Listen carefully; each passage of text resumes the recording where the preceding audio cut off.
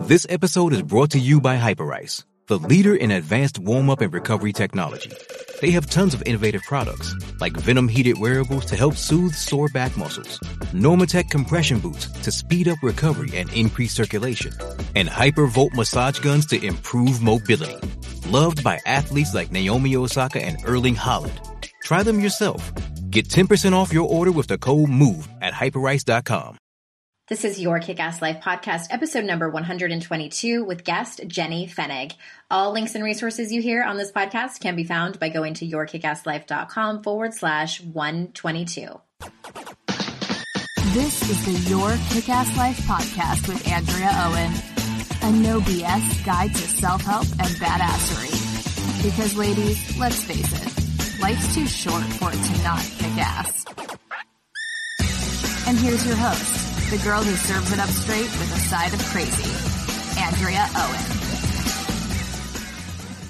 Hey there, ass kickers. Welcome to another episode of the podcast. I am so excited that you are here. Before we get started and jump into the interview that I'm very excited to introduce you today to our guest, I have one quick announcement, and that is about a retreat, my next retreat that is opening for registration this coming Monday, October the 24th.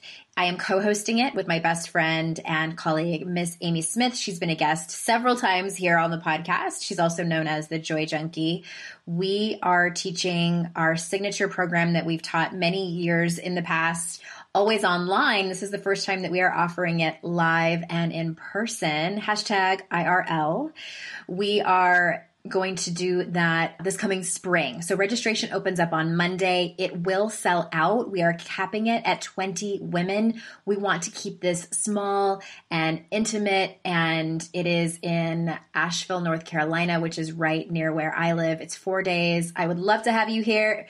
It's amazing. It's going to be so fun. So anyway, if you want to make sure that you are on the first to be notified list and you don't receive my emails already. If you already received my emails, you will get the notification this coming Monday that the doors have opened. But if you don't get my emails, you can simply sign up by texting the word kick-ass, it's all one word, to 444-999 to make sure you are the first to know. Real quick, we are going to talk about topics on this retreat such as your self-talk, which is always talking about that over here on the podcast. We are going to dig deep into that. We're going to talk about forgiveness, forgiving others, self-forgiveness. We're going to talk about emotions. We are going to talk about worthiness. And I just can't wait. It's going to be amazing. Also, on this particular episode, you will hear Jenny and I talk about a lot of different things. And kind of towards the end, we will talk about Jenny's decision to get sober. And if you haven't already been listening to the recovery series that started a few weeks ago, I've rolled out a handful of episodes that are specifically on the topic of sobriety and recovery, more specifically in alcoholism, although in some of the interviews, we talk about a few other things. You can find all of those episodes. They are still on the Your Kick-Ass Life podcast, wherever you subscribe, wherever you listen. But also there's a special page on the website where you can see them all and you can easily share them. So that's at yourkickasslife.com/recovery. Super easy peasy. That's where those specific recovery episodes are going to be housed from now on. Are you ready to get started? Okay, before we do that, let me tell you a little bit about today's guest.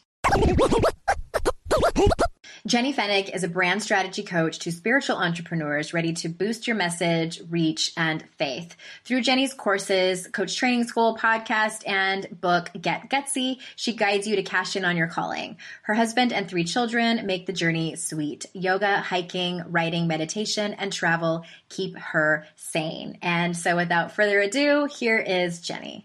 Hey there, ass kickers. Welcome to another episode of the podcast. I am so glad that you're here. Thank you for being here and letting me into your world for this next about an hour. And I have someone on today that I'm so grateful that she's here. She has such an incredible story. Miss Jenny Fenig is here. Hey, Jenny.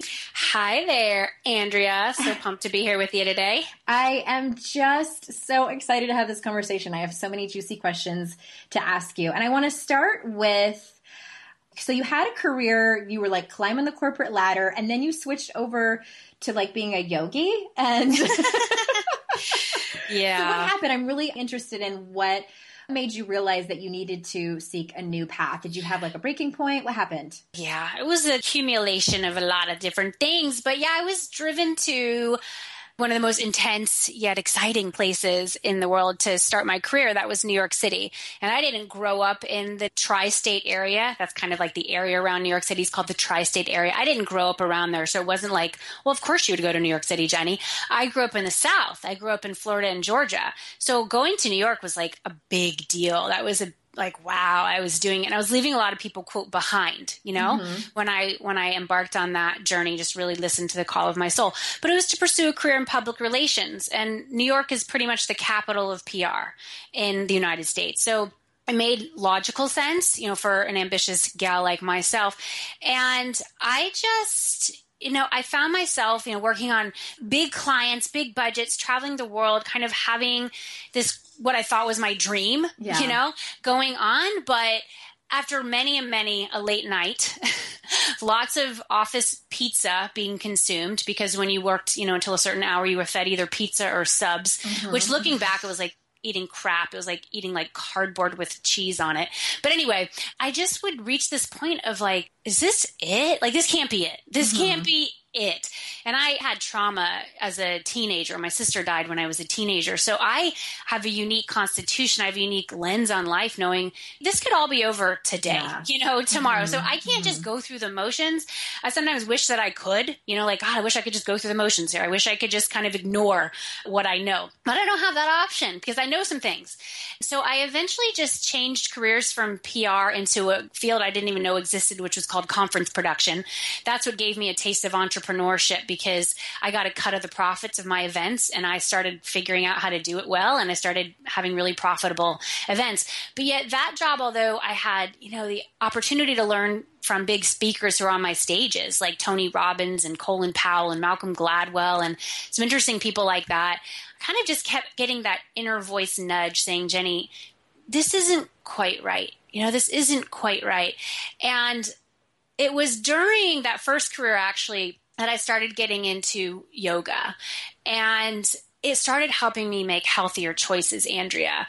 I used to be a binge drinker and dabbled in drugs in high school, but, you know, more intensely in college. And the drinking was, you know, it was my first weekend of freshman year of high school. I started drinking and I loved it. You know, like that buzz and just that feeling of inclusiveness, you know, with the cool crowd was like, I'm in. And once I discovered yoga, it made me think twice about what I was putting into my body. It made me think twice about the thoughts I was thinking and who I was tolerating and the situations and everything. And so the more that I just would commit to a practice, at first it was, you know, once a week, right? Like that Saturday morning. And it made me not want to go out and get shit-faced Friday night because I wanted to get up Saturday morning and go to yoga, because the yoga class made me feel so great.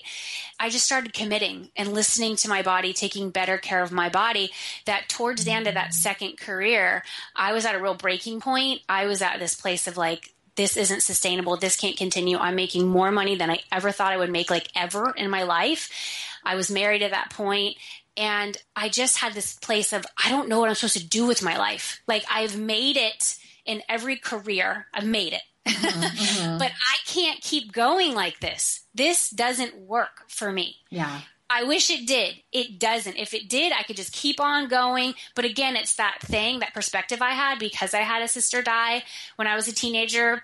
And then my best friend's brother died 6 months later. And then that best friend died like a year and a half later. I had 3 deaths in 3 years. Yeah, from the age of 16 to 19. I have a very unique perspective. I can't just tolerate things being like, it's all right, you know? Yeah. I just can't.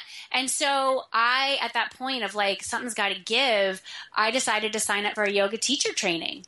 And I did it while I was employed full-time in New York City. And it was towards the end of that 3-month, 200-hour training that I went into work one day, not planning to quit that day. I had planned it many times and talked myself out of it. But that particular day, it was just like, boom, the clouds parted. And I'm like, oh my God, this is it. This was the day. I always wondered what it was going to look like. And it was on that day that I submitted my resignation. That next day, because this was on a Friday, that next day I had a full weekend yoga teacher training. I knew I had a safe space to land that weekend of people who would get it. And that was it. It was just kind of this like, it was my extrication from a life that wasn't for me. Yeah. It's not for me. Okay. Well, that kind of like tells into another question that I wasn't planning on asking, but I'm going to ask anyway. Cause it's funny. I just had a conversation with someone else that I was interviewing for the recovery series. And she was talking about how important yoga is for her. And I have kind of joked about it here on the podcast and my blog that I have this tumultuous relationship with yoga. I keep breaking up with yoga and getting back together, like hoping that it's going to be right for me. Mm-hmm. And like, right now, like as we're recording this, it's September, and I have committed to 30 days of yoga. I'm going to do yoga for 30 days in a row, and nice. God damn it, I'm gonna figure this out. Like, yeah. So tell me in your words, like, what is it? Because I'm waiting for like the thing. Yeah. To me, it's boring. It's just stretching. To me, it's just stretching. What style are you doing? Like all of them. Like I'm doing like hatha. I can't do the hot one because it makes Bikram. That's okay. That's okay. I understand that. Hatha and what is it? Ashtanga. Ashtanga. Have you tried Vinyasa? Is that the one that's like it flows into? Yeah. Okay, that's the one I probably like the best. Oh my God. Okay, so the ones that you just described. No offense to those forms of yoga, but they are boring. Yeah. So I was certified in Vinyasa, which is movement coordinated with the breath. That's what Vinyasa means. It's flow. And my favorite Vinyasa classes have like really great music, very just inspiring teachers. Some of my favorite teachers were like, they're just spiritual teachers just in a movement class, basically. So my favorite form of yoga is still Vinyasa. Although I have to tell you, Andrea, and for all you listeners out there who may be open, Kundalini yoga, if you have that in your area, or if you don't, like when you travel to seek it out, that is my newest love in terms of yoga. So I have a healthy mix of Vinyasa mixed with Kundalini. And Kundalini is really, it's like the yoga of energy. It's the idea that we all have these, like a serpent asleep at the base of our spine. And that serpent is our Shakti energy in the world. It's kind of like how we show up in the world. And so when we do Kundalini, which is a lot of chanting, it's not like super sweaty. It's intense. Like some of the hardest classes I've ever taken have been Kundalini, where I'm just, moving my arms, shaking my arms for like 3 minutes and you feel like your arms are about to fall off sort of thing. So that type of yoga has absolutely cracked me open. And I know for one of my teachers, Gabby Bernstein, who also, is very public with her recovery journey. She was really not into yoga at all. I could not find her way there until she found Kundalini. So that might be. It's on. I signed up for Yoga Glow, and I'll put a link to that in the show notes for anybody that's interested in it. And it's free for the first 2 weeks. And because you can pick, it's really cool. You can like pick from all the different kinds of yoga, and Kundalini's on there, and there's different teachers, and you can like sort and filter really easy, like Zappos. I didn't know about that. Shoes, but yeah, Yoga Glow. It's yoga like Zappos, but for yoga. Yeah. Okay. So I think I still need to just like stick with it. I'll keep everybody posted. Stick with it. Vinyasa, Kundalini, and you got to just find the teacher. I mean, in the core of yoga, it doesn't matter who your teacher is because like you are the ultimate teacher. You are your own guru. But I found that I definitely vibe better with certain teachers than others. So, hop around and find your class, find your Now, are you doing these all online or are you going to some in person? No, I'm doing them all online. I have my yoga mat. I take my time in my space and yeah. Okay. If you're open to, I find like the studio setting for me is crucial. It's like there's a sense of like Sangha, the community, like the people who show up for that. So that's been a big piece for me. I haven't gotten into yoga online. I know some people like that. They love it. It's like the best option. I know for me, it's like not yoga at a gym either. It's yoga in a studio, like straight. It's like you're walking into this sacred, blissful bubble spot with people who are similar to you. And I think a lot of them also have had, addictive backgrounds. They battled certain things, traumas, and yoga. Like I saw actually, what's his name? Russell Simmons, right? Okay. Mm-hmm. And he posted on Instagram recently. He's like, people say like yoga is all for like the blissful, like calm people. It's like, no, we're just all the ones with like all the crazy shit going down. And like, that's why we're at yoga. That's why I'm trying it, because I have all the crazy shit going down. Yes. I want to find my serpent in my spine. Yes, absolutely. So keep me posted on that. Keep me posted on if I find my serpent. Customers are rushing to your store. Do you have a point of sale system you can trust, or is it a real POS? You need Shopify for retail. Shopify POS is your command center for your retail store. From accepting payments to managing inventory, Shopify has everything you need to sell in person. With Shopify, you get a powerhouse selling partner that effortlessly unites your in-person and online sales into one source of truth. Track every sale across your business in one place and know exactly what's in stock. Connect with customers inline and online. Shopify helps you drive store traffic with plug-and-play tools built for marketing campaigns from TikTok to Instagram and beyond. With Shopify POS, you can accept credit cards, mobile payments, and every other major payment method, all with low fees and transparent pricing, starting on day one. Plus, Shopify's award-winning help is there to support your success every step of the way. Do retail right with Shopify. Sign up for a $1 a month trial period at shopify.com/noise, all lowercase. Go to shopify.com/noise to take your retail business to the next level today. That's shopify.com/noise. I first gave AG1 a try because I was feeling low energy and sluggish, and coffee just wasn't giving me what I needed. Especially in these winter months, I struggle with pep in my step, and since drinking AG1, I felt more energized and focused. Not only does AG1 deliver my daily dose of vitamins, minerals, pre- and probiotics, and more, but it's a powerful, healthy habit that's also powerfully simple. It's just one scoop mixed in water once a day, every day. Because aging is a part of life that we all have to deal with, but I don't think it should prevent me from doing the things I love, like going on long hikes with my dog.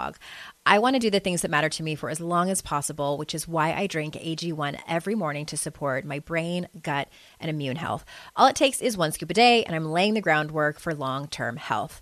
I know with AG1, I'm giving my body high-quality nutrition. Every batch of AG1 goes through a rigorous testing process, so you know it's safe. And AG1 ingredients are sourced for absorption, potency, and nutrient density. AG1 is a supplement I trust to provide the support my body needs daily, and that's why I'm excited to have them as a longtime partner. If you want to take ownership of your health, it starts with AG1. Try AG1 and get a free 1-year supply of vitamin D3K2 and 5 free AG1 travel packs with your first purchase exclusively at drinkag1.com/noise. That's drinkag1.com/noise. Check it out.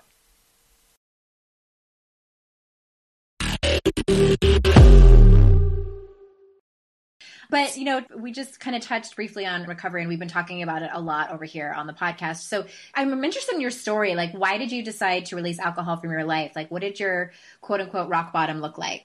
Yeah, I think my rock bottom is maybe different than what other people's rock bottoms might look like, but that's just what it is for me. So I released alcohol from my life in May of 2015. And it wasn't like I was big time drinking at that point. It became a real problem. It wasn't a problem, quote, at all. It was prior to me meeting my husband, and I met him in like 2003. Mm-hmm. So 2003 to 2015, before I met Steven, all my romantic relationships were rooted in some kind of substance, right? Mm-hmm. Either alcohol or kind of like classic one in New York. And then my later years in college was ecstasy. Like that was absolutely my drug of choice. And it was because it was a great numbing mechanism for the pain I was feeling, related to the deaths in my life. So ecstasy was giving me a synthetic feeling that I was desperate for. Like, please, I want connection. I want feel good. I don't want to feel grief. So the ecstasy absolutely kind of helped me through that time. Although I realized actually through the yoga, because when I went through my yoga teacher training, I had that feeling on the last day of the training. We did this really cool ritual, and I looked at one of my friends who I met through the training, who I knew had kind of a party background like me. And I looked at her, I was like, this was the feeling, wasn't it? Like, this was it. And she goes, yeah. And she's like, but better. I go, yeah, better. Cause it was real. It wasn't synthetic. So for me, when I met Steven, I realized, wow, like the jig is up, because this guy was not a partier. And he was good. I was like, oh, wait, I can't do this anymore if I actually want to have a relationship that doesn't just freaking self-destruct. Yeah. So I cleaned up my act just on my own when I met him, which I'm really grateful I was able to do. Really, through the grace of God, through the inspiring just guidance of my sister. I still feel her presence all the time. But it was May of last year that, just even like the glass of wine here or there, going out to social functions saying, okay, I'm going to have some wine. Like, I just realized, Andrea, for where my work was going, where I was being called to go as a spiritual business leader, as someone who really channels spirit and, does work on a deep level with my clients, leads retreats, interprets these downloads I get and brings them out into the world. The alcohol was just holding me back. Like, even the small amounts that I was consuming, especially based on what I had in the past when, I had multiple blackouts. I could be dead. Absolutely. Yeah. Like, I have been saved so many times. I just realized it was time. It was time to release this little crutch that I was still holding on to. And at that point, I was holding on to it because it was more like a social thing. Like, oh, well, of course one would have a glass of wine when you go out to these gatherings, especially when you're around people you don't know. I realized that it was, for me, it allowed me to feel more comfortable in social situations, because I may come off as very extroverted, but I'm really an introvert. Like I'm an extroverted introvert. Like, I can get along in any situation. I can talk to somebody, but I very much thrive on like super deep, meaningful conversations. I don't do chit chat well, because I don't have the space for it. I'm like, dude, let's talk about the real shit. So it just, honestly, Andrea, what happened though in May, kind of the catalyst was my mentor, Allie Brown, one of my original mentors, had invited me to come to this high-level workshop she was leading. And it was all like super successful 6 and 7 figure business owners, like getting close to 7 figures. And I'm like, she extends the invitation to me. I'm like, oh my God, like, okay, wow. Cool kids. Yeah, I'm like, here we go.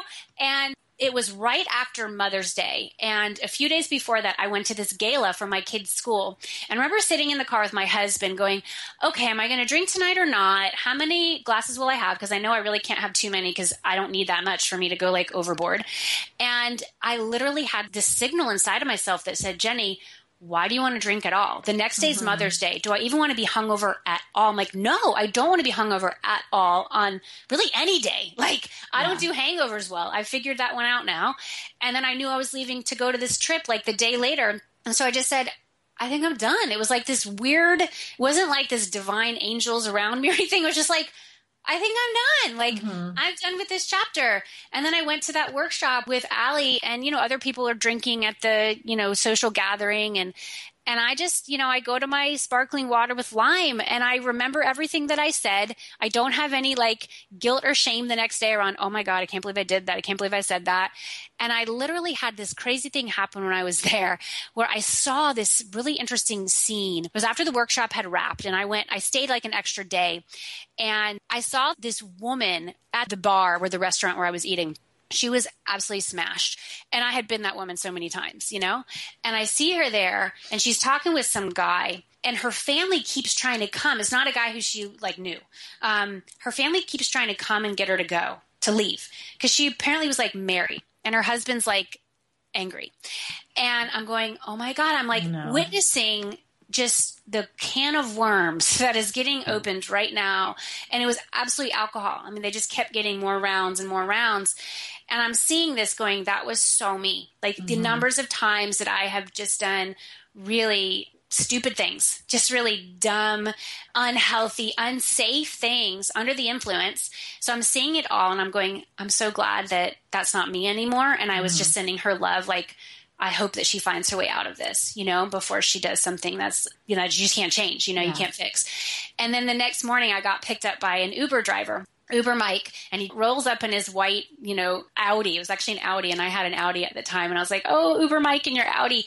And he ended up being like this angel, because we got talking about he was driving for Uber, and he shared with me his recovery stories. Like we got on that topic, and he just told me that a lot of people he picks up are drunk, and some of them are like getting sick in his car. And we just got talking about drinking, and he told me how long he had been sober, and I told him my recent, decision, and he was just celebrating me and giving me insights around that. As soon as I get on the plane, I literally was like, I had this conversation with God. I'm like, so this is what you want from me, huh, God? Like, this is it? This is it, really huh? done? Yeah. And I got that clear message from God. And, for all you listeners, use a different word if God doesn't work for you, but, it's universe, source, love. I had that recognition that my story very much can be impactful and powerful for others who might have struggled with addiction or unhealthy patterns or behaviors. And so I basically just said, okay, I'm in. I want to be a clear channel for the message that I'm here to share, for the impact I'm here to share. And I just realized that my time with alcohol had come to an end, and it was time to move forward into this next chapter. That's so interesting to me. So, because I didn't know your story at all until now. And I love that everyone that I'm talking to about this has a different quote unquote, ending to their story, like their different bottom. And yesterday's podcast that came out, we heard from Holly, and she has a much different story of hitting bottom. And, my story is kind of in between that. I found myself drinking by myself in my kitchen. My kids were little, and I was bored and restless, and, had lost my identity of being independent, and didn't love being a stay-at-home mom. And I had just started this blog, and just, all the things, but didn't want to feel all my feelings, the stuff that we have as humans, like being brokenhearted and lonely, all of these things that we all have. And, for me, it just was like, I got up to about a bottle of wine a night and was like, this is just going to keep getting worse. So I'm done. I mean, I didn't have any DUIs, or hadn't gotten fired, or hadn't, lost my marriage or my kids' respect, or anything like that, which I know happens a lot. And that's the story that we hear a lot. Yeah. So I think for a lot of women, they think like, well, if I just have a few glasses of wine at a school function, that's really not that bad. It's like, I'm not like those people over there. We separate them, the rock bottoms from ourselves. And I think there's so much shame in identifying as an alcoholic, or even like having that rock bottom story. Nobody wants to, just talking to Holly about this, like nobody wants to be known as an alcoholic, even like a person in recovery. We're still trying to change all that. So I have so many questions for you. I'm going to start with, do you feel like I'm actually curious, like, do you not want to, or can you not have just like go to a school function and just have one glass of wine? What would that be like for you? Absolutely could do that. I absolutely, because I would do that. I would be like, okay, I'll have my glass. And so I kind of, for a while, I did go to some meetings, as I was like, okay, like kind of finding my footing around here and getting some guidance from mentors and things like that.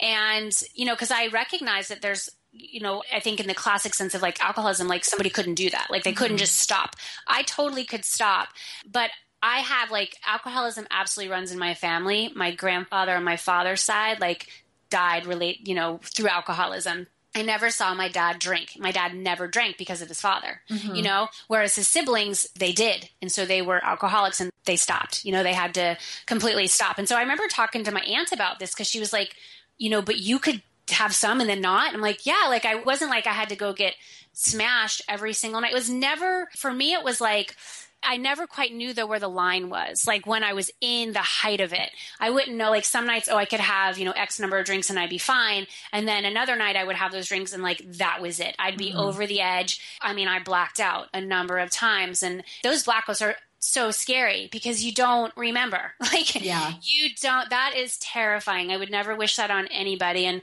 again, just so grateful that nothing really horribly bad happened.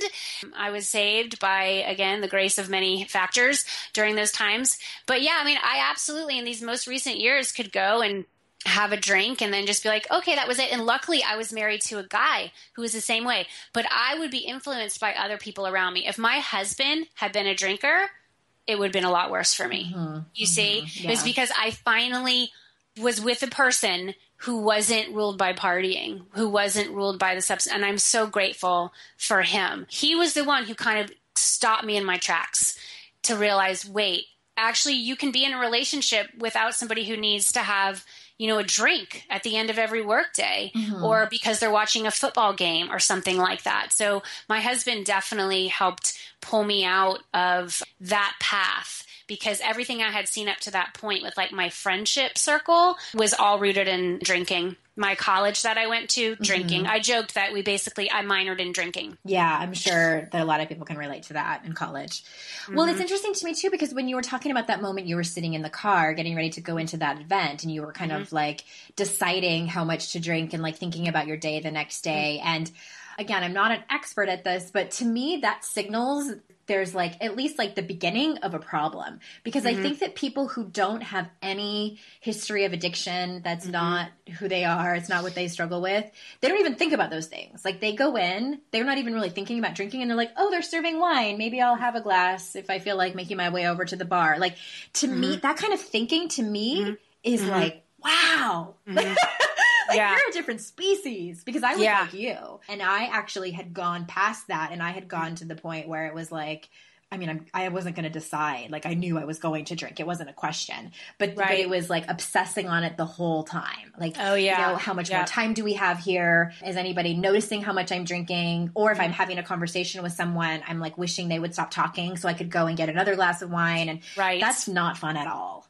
No. And I found for me, it was like when I would start drinking, I honestly would be less of myself. Yeah.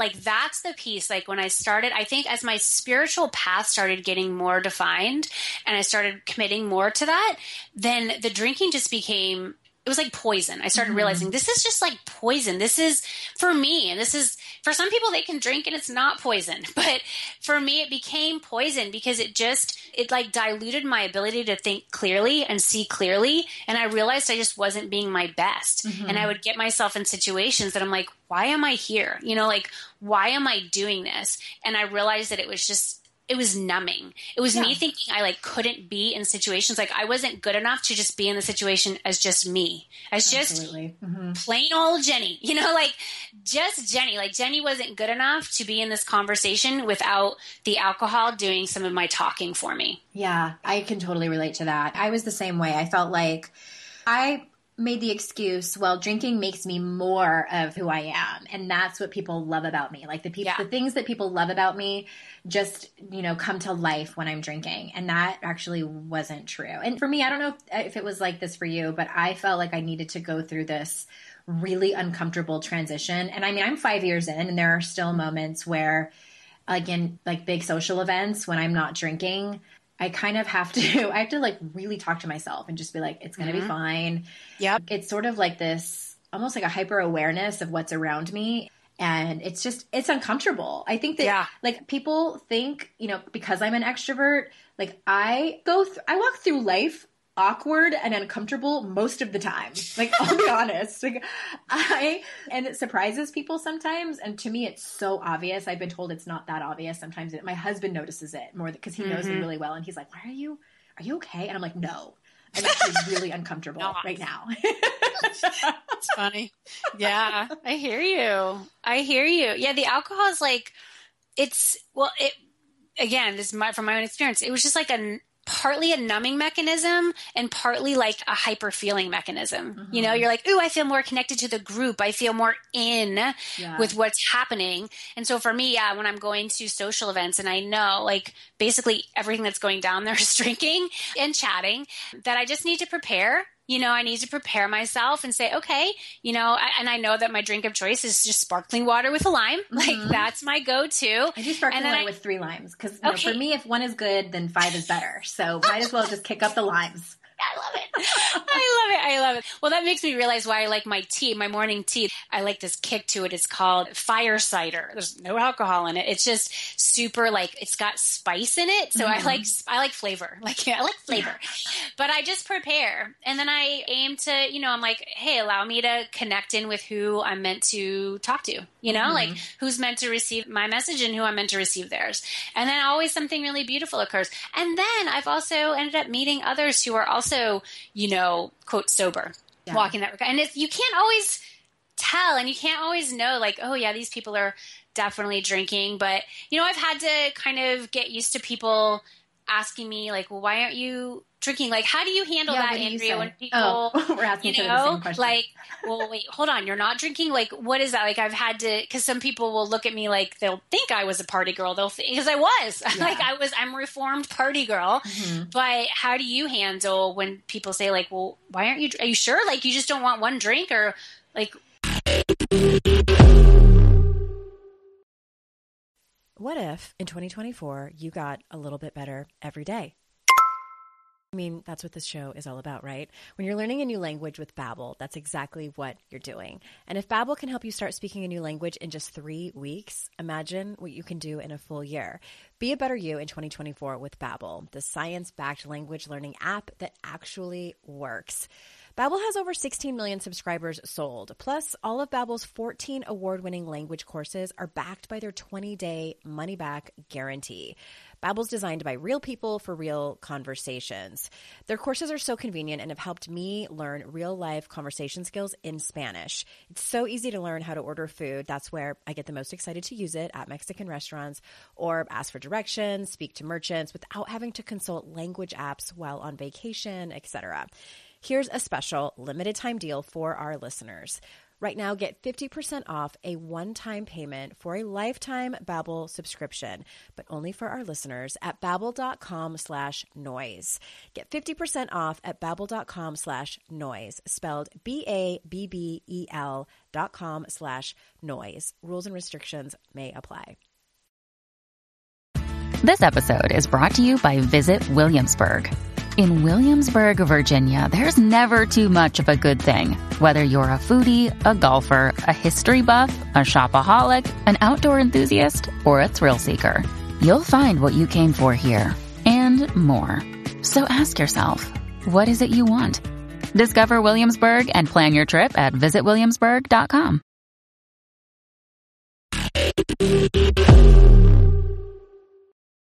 It's interesting. Like, we don't go out that much anymore to be in those situations. I can imagine, if I had done this in my 20s or even in my early 30s, it would be a different story. But like, for instance, we moved into this neighborhood that we're in now about almost 2 years ago. And the first few months we were there was like this family, like somebody had a barbecue. And so we went over there, and it was at my next door neighbor's house. And he was this nice guy, and we were getting ready to leave. And, obviously I wasn't drinking. And he's like, wait a minute. He'd been drinking. Yeah. And he's like, I have something for you. And he gets out this jar. And I live in the South, y'all. So he gets out this jar, and it was like a pickle jar, and there was a pickle in it. And I'm like, what is he giving me? And he goes, and he kind of leans over, and he's like kind of whispering it, but he's drunk, so he's not whispering. And he's like, it's a moonshine pickle. You gotta taste it. He's going to get a knife so he can like cut me a piece. And I was like, oh no, it's okay. And he's like, no, it's so good. He's like, you're new to the South, da, da, da. And I'm like, I actually don't drink. And there was this long pause, and he looks at me, and he goes, why? Like he couldn't even fathom. Like he just smelled like I had just farted or something. He was just like, it was like the record scratched. You walked into the room, they're like, what? I would not want this moonshine pickle. Yeah. And I'm like, I can assure you that if I'm going to relapse, it's not going to be on a moonshine pickle. That's so but thank you for, no, I didn't say that. But it's tricky, and it is, I mean, I don't know if I even have a good answer. It's one of those things that's it's a true test of standing your ground and believing in what's best for you. And I kind of, so my husband is also sober, but he is not an alcoholic. He's just someone, I think he's one of those people who genuinely is allergic to alcohol. He's told me some stories about drinking in his late teens and early 20s where he would get so incredibly ill that it sounds to me like it's bad. So he's just like, I was so tired of getting sick, I just don't drink. Yeah. So again, I have a similar story to yours in that if I had been in my former marriage where that family, God bless them, but they love to drink, I would probably I might still be drinking at this day and age. But anyway, so he had told me, he's like, and he went through his entire 20s not drinking, and he kind of warned me. He's like, well, people are going to question it and kind of think you're weird. And I'm like, no. Like, I'm great. Like, people won't. But yeah, I think that people are uncomfortable. I think that's the bottom line of it. I feel like we don't get invited. I might be making that up because I think people don't know it's not that they don't like us and they don't like the fact that we don't drink. I think that they don't know how to act around us. Right. You know what I mean? It's like, should we ask them? Like, are they going to be uncomfortable because we have booze here? Like, still people ask me, like, are you okay if I have a glass of wine? And I'm like, do you think I'm going to like reach over and like bite your neck off? Like, I don't really blame them. It's weird in this culture. It's unusual to not drink. Yes, it is. Absolutely. So I just say, I just order, I usually don't say anything. I just order a sparkling water. Sometimes if I'm feeling really frisky, I order a Shirley Temple. I'll tell you though, it's easier to have some kind of drink in your hand though. Yes. Instead of it not be obvious that you are, it's like being naked. Yeah, exactly. Yep. I think, having your go-to is super helpful. You know, depending on how I know the person, it's like, listen, I'll say, I did enough drinking in my teens and 20s and early 30s to take the rest of my lifetime off. You know, and sometimes I'll say something like just to kind of make fun of myself. Maybe it's a little self-deprecating, but like I have said a few times, like, trust me, you don't want me drinking because I'm going to end up flirting with your husband and nobody wants that because I was that girl. Yes. I'm just making bad choices. Yes. Yeah, I like that. That's good. Yeah, no more for me. So kind of on the same topic, but you talk a lot about pivot point moments as helpful for women trying to discover their soul's calling and their big why. So can you explain that? Yeah, so those pivot point moments are those stakes that you put in the ground where you say, you know, I'm done. I'm moving forward. Like I'm not drinking anymore, or I'm moving to New York City, or I'm breaking up with this boyfriend, or I'm quitting this job. Those moments where you feel like kind of the seas part and you see the way. And so when we can look back in our lives, and sometimes they may just feel like not even like huge monumental things, but maybe it's that day where you say, enough. I will not, shit on myself anymore. Right. I will not say yes when really the answer is no. Like whatever kind of that place, that time where the lesson was finally learned, right? Finally. Like the message was received and you took the action to show that you freaking learned, that you freaking received the message. So when we can go back and you can even, create like a treasure map, if you will, you plot out some of those points on a big piece of paper, big poster board or something. And you notice the themes and the trends and you say, wow, I see what those connection points are now. I see that I was always driven to help people. For me, Andrea, it was like my big quest in life was to figure out what the heck am I doing with my career? Okay. Like that was my big, I'm so frustrated because I would get all the thing that I thought I wanted and I would have success in the job. I felt hollow inside. I felt unfulfilled. And that was debilitating for me because I want to work. I enjoy it. I was always that ambitious gal. It wasn't like, well, I'm just going to get married and have babies and I won't work anymore. Like that was never on the table. Like that was not going to happen. And yet I couldn't figure out what the frick I was put here to do. Yeah. And so it was, and I think, some of the drinking and the drugs was like, I could avoid some of that stuff. I could avoid it. And when I was able to go back and trace those pivot point moments, trace the fact that, when I was a young girl, I was a girls softball player and I loved being a part of a team. I loved, we cheered for each other. And then I got into cheerleading. And so it was always like that rah, you can do it. We'd be down by 40 points and that's okay. Cause we're going to do it. And so I was that cheerleader. I was the yearbook editor. I was always telling stories. Then I got into college, just kind of looking at some of those moments, things that I was great at. I was the president of this, the head of that, a great writer, somebody who could always kind of sift through lots of pieces of data to figure out what the real bottom line was. What's really the story here? What's the root of the matter? What's the root of the issue? And so as I would tracing all those points and then going into yoga, realizing, wow, it's like a pathway to the truth. And I started seeing there is a golden thread here. And that thread eventually brought me to coaching. It brought me to wow, I didn't even know that this existed. And then once I found it, it was all those pivot point moments got me to that place in time, even the deaths of my sister and then my friends.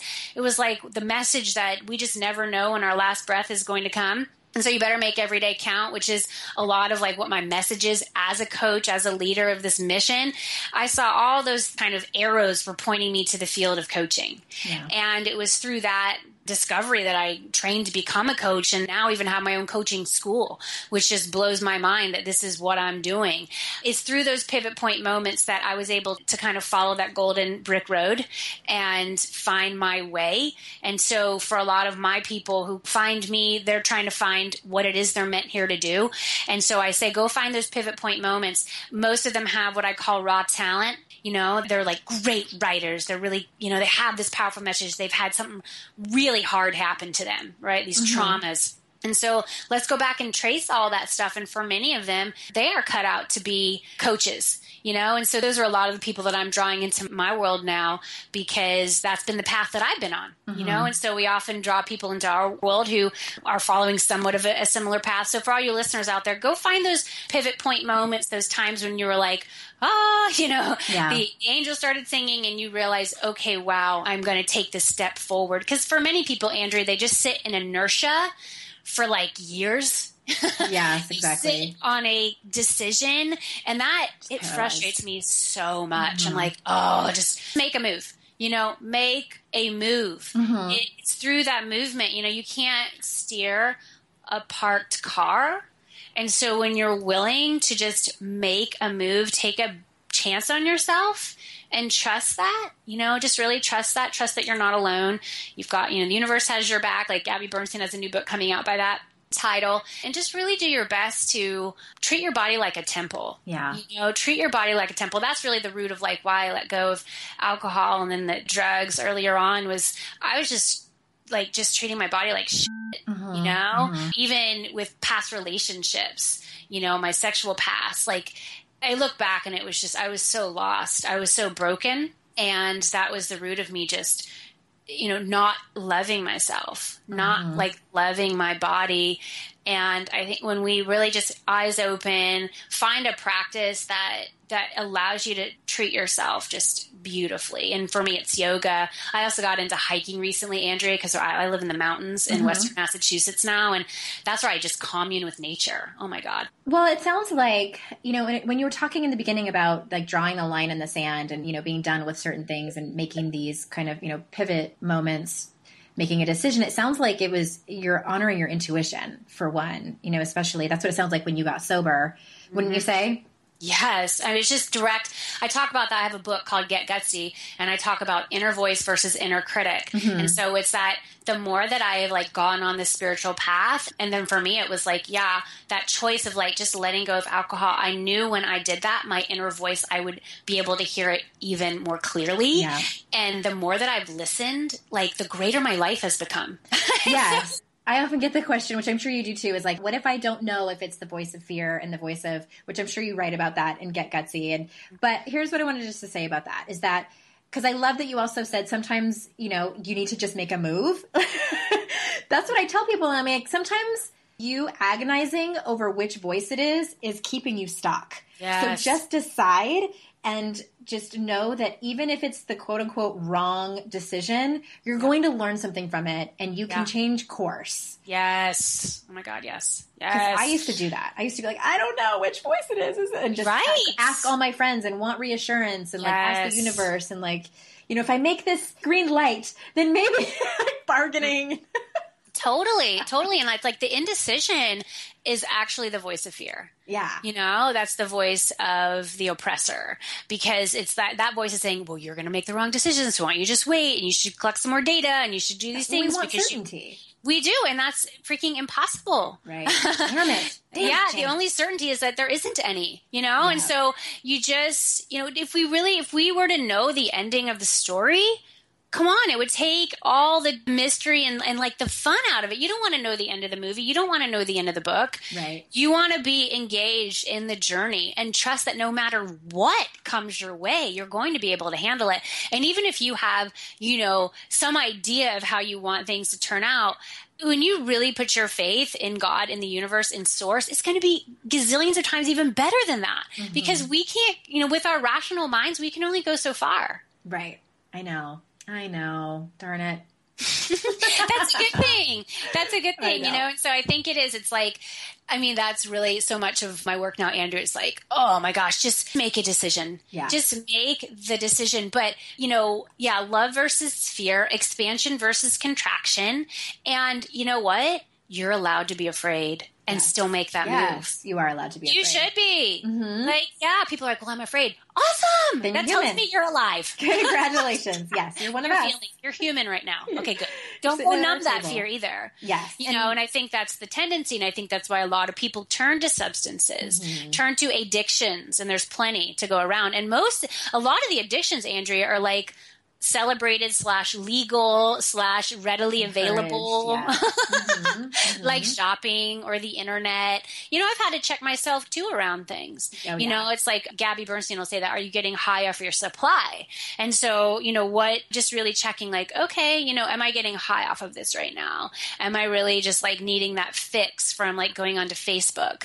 Or like, do I think this shirt is going to take my troubles away? And so just really checking in. Sometimes these pants really are going to be a home run because I'm going to wear them in XYZ. I'm going to wear them for a photo shoot or something like that. But to really keep it all in check, that has been, you know, that's going to be an ongoing process for me who has like an addictive patterns, who comes from, you know, have addiction in my genetic line. I really have to just keep my eyes open around that. Turn to the serenity prayer, you know, just turn things over. Yeah, over and over again. Yeah, that was a big part of what we were talking about on yesterday's podcast too, about surrender. And oh my gosh, we could have a whole conversation about that. But I want everyone to go to the show notes, and you can get links to Jenny's book and go visit her on her website if you're interested in any and all of the things that we talked about today. And Jenny, tell people what is the best way to come and say hi to you and check out all of your stuff? Yeah. Well, my main website is jennyfenig.com. So that's kind of like the main headquarters. You know, if any of the listeners just want to, I'm guessing, Andrea, like a lot of your people are, you know, some of them are into entrepreneurship. Some are really just finding their way, right? I think a lot of your people are finding your way. So, you know, something that I put together in honor of when my book came out, because I realized that too. I think once you find your calling, I still sometimes forget that not everybody knows what theirs is. You know, I'm like, oh yeah, there's still people who don't know. And I remember how terrifying that felt for me, for those of us who know that we do have one. And so I put together this just really simple, like 1-page guide to how to like find and live your soul's calling in the world. So if your listeners want to grab that, it's at jennyfenig.com/calling. That's jennyfenig.com/calling. And it's just a real simple way to just go through a process to feel like you're on that right path. When we feel like we're on the path, that's when we get that courage up to leave some of those unhealthy patterns behind. When we know like, okay, we're on the right path. It's really, for me, it was like a horrible feeling like I'm totally on the wrong road here. Like I've taken a wrong turn. I don't know where the F I am. You know? I don't like what I'm seeing right now. So when you know you're on that path, I mean, certainly there's ways that we fall off course, then we can just come back on the path. But yeah, jennyfenig.com/calling might be helpful for some of your listeners. Thank you so much. I'm so grateful for this conversation. Yeah, me too. Thanks so much for having it and for your courage to, you know, speak out and for giving me that opportunity. I've only, you know, I'm again like May of 2015 where, you know, I've made this decision and it feels really good. And there's times, like you said, where you're, you know, and there's some of those situations where you're like, okay, I kind of feel like the odd man out here. But here's the deal. What I've realized, Andrea, you know, when we've identified as leaders and, you know, we're here to do something significant, we are the minority. You know, we are, it's just okay. Like, let's just say yes to that. And so we also need to say yes to being, you know, quote, in the minority, quote, the odd man out in other areas too. And if it's recovery, then awesome. You know, join the club. It's a great road. I'm really glad we saved you a seat. Yeah, exactly. And thank you for helping me along my journey, Andrea. Oh, my pleasure. My pleasure. And so please, everybody, go check out the show notes and grab Jenny's freebie over on her website. And until next time, I will see you out in cyberspace. Bye-bye.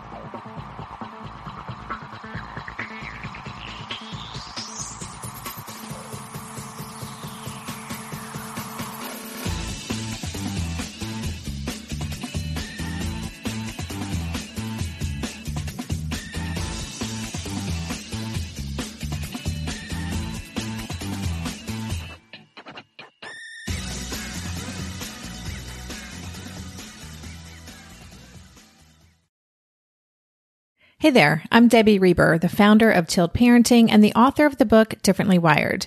The mission of Tilt is to change the way neurodivergence, whether that's having a learning disability, having ADHD, being gifted, autistic, or some combination of all of the above, is perceived and experienced so differently wired kids and the parents like us raising them can truly thrive.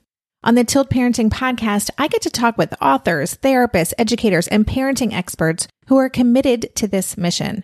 I ask the questions my listeners are most curious about when it comes to supporting our kids. And in turn, my guests share strategies for challenges, out-of-the-box ideas for navigating school, best practices for therapies, tips for advocating, and so many thoughtful insights on what it really takes to help our kids grow up feeling seen and respected so they can create awesome lives for themselves. I know that raising a differently wired kid can feel overwhelming and isolating, but I promise you, you are not alone, and it can feel so much better. If you're on this parenting journey, come listen to Tilt Parenting. Together, we can shift this paradigm and show up for our exceptional kids with hope, possibility, and joy.